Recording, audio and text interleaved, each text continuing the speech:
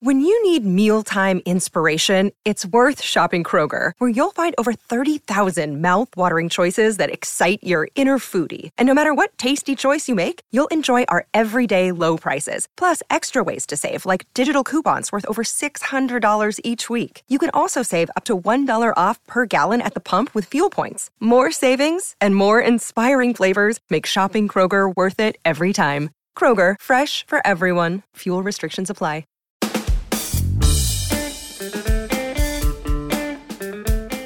Oh, hi there. I'm so glad you made it to another episode of Side Hustle School, or welcome for the first time if you're just joining us. My name is Chris Guillebeau, and today I'm going to tell you a story of a communications teacher who turns her love of journaling into an Etsy shop. It's an Etsy shop, a website, and perhaps more is on the way, but we'll talk about how she got her idea and how she got started, some of her early lessons, and how about you, by the way? Do you keep a journal? Do you find yourself journaling or writing things down more at certain seasons? For me, I've gone through phases of journaling in life and travel. I used to keep an active journal and, would fill notebooks, pages and pages. Over time, I did find myself writing more and more on the computer, and so then less in my journal. But I do still carry a notebook with me everywhere I go, and I've learned two little tricks that I'll share with you. I think carrying my notebook around actually connects or correlates to anxiety, and it's actually a positive connection because when I found myself feeling a bit overwhelmed, I'll often go and make a list. And there are two kinds of lists I'll make, and sometimes I'll do both of them at the same time, and sometimes it's just one. But one list is like several things that I'm grateful for right now. So I could say, oh, it was a nice day, or I caught the bus and I didn't have to wait 20 minutes, or I just had a really good cookie. Even really simple stuff like that. Just a couple things that I'm grateful for, make a list, write them down. And the other thing I do is I write down the things that are in my head, basically, like the things that I have to do. If there's a phone call I have to make and I've been putting it off, well, I'll just write it down so that it's there. I won't forget about it. If there's something I want to look at, if I have an idea, just kind of clearing my head, I've found at least can help me a bit. Anyway, that's a bonus tip for you. I'm going to jump into today's side hustle story in just a moment after this quick thank you message to our sponsor.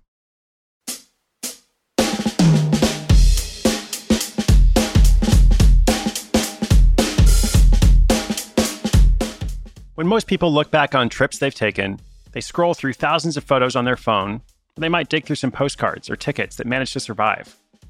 College communications teacher Danielle Nelson, however, takes a much more hands-on approach to track her travels. Besides posting on her blog, Danielle found that packing a journal and actually pasting in tickets and other memorabilia, along with some good old-fashioned writing, was a much better way to capture her memories. Danielle has been journaling since she was a little girl and keeping travel journals since her first trip to Europe in 2009. It wasn't until last year, however, that her love of journals and glue pens sparked an idea for a side hustle. Danielle is an avid listener of Side Hustle School. Thank you so much, represent. And she attended one of our workshops in Denver, where she met a group of people she still meets with. Clearly, Danielle was ready to start hustling, but still hadn't found the right idea. Then, when she was attending the World Domination Summit, she happened to run into an old coworker she hadn't seen in years. That coworker was reading Danielle's blog, A Little Bit Adrift, and suggested that she create her own line of journals. Finally, she had her idea, and she was ready to take action. She would create a line of travel journals that included a glue pen called Pack This Journal. The first step was trying to find a manufacturer to make those journals. At the workshop, she had learned about Alibaba, so she started messaging all the vendors whose minimum purchase quantity wasn't too outrageous. From there, she narrowed things down based on how quickly the vendors responded and which ones were able to work with her customization needs. It was a slow process, but she finally found a vendor she liked and ordered a sample. That sample really helped her with figuring out what she wanted to make, and from there, she decided to place her bulk order for 2 sizes of journals. Now, originally, she wanted to create a pen/glue stick combo to include with the journals, but after months of trying, she wasn't able to find a manufacturer who was willing to make one for the smaller quantity she was looking for.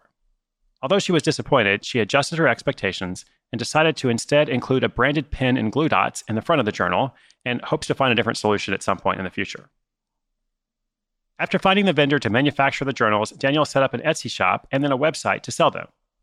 She had initially hoped to have things up and running for Cyber Monday last year, but she didn't anticipate the time it would take to get things shipped from the manufacturer in China. Instead, she went live on December 1st and has already made back more than her initial $1,500 investment.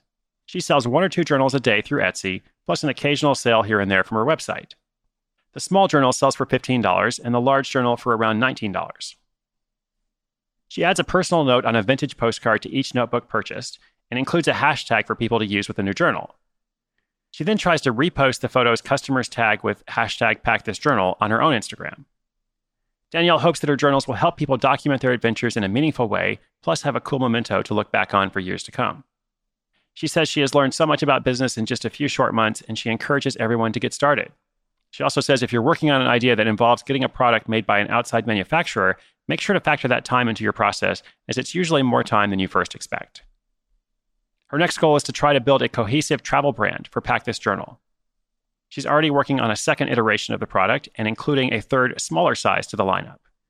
She's also taking feedback from customers and working on how to add those suggestions into the journals, along with travel stickers and clip-in pouches. It took some time for Danielle to find the right idea, but she feels grateful for being able to create something she loves. Other people are also loving it and paying for it, and hopefully many more in the future. So if you haven't found an idea yet for your side hustle, don't give up. You just might find something that sticks.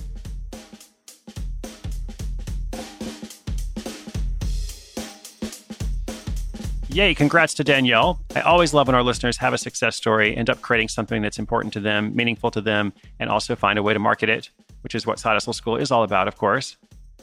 So we will make sure to link her site and Etsy shop up in the show notes if anyone wants to see. And by the way, sometimes I'm surprised that there is room for so many journals and planners out there. It seems like every day I'm seeing a new Kickstarter project for, a bigger and better journal, or it's a different journal in some way, going to make you more productive, going to help you cherish memories more, like what Danielle is doing. But even though I'm a little surprised that there's room for so many, it seems that there is. In fact, to go way back on Side Hustle School, episode 206, we had the story of a law student and a couple of his friends who create this morning routine journal. And that one goes on to do something like $6,500 a month. So like I said, sometimes I'm surprised that there's room for so many, but apparently that's just me. And, the world needs journals. That's what we're seeing. Well, as I said, if you haven't found your idea yet, don't give up. Sometimes it's a process. Sometimes things have to sit with you for a while. Then you try something and then you try something else. Totally normal. And don't be afraid to change direction, just like we saw in this story. Danielle really wanted to make her journal with the glue pen included, but it wasn't possible. At least it's not possible now. So she could have just stopped the whole thing, but instead she found a way to keep going.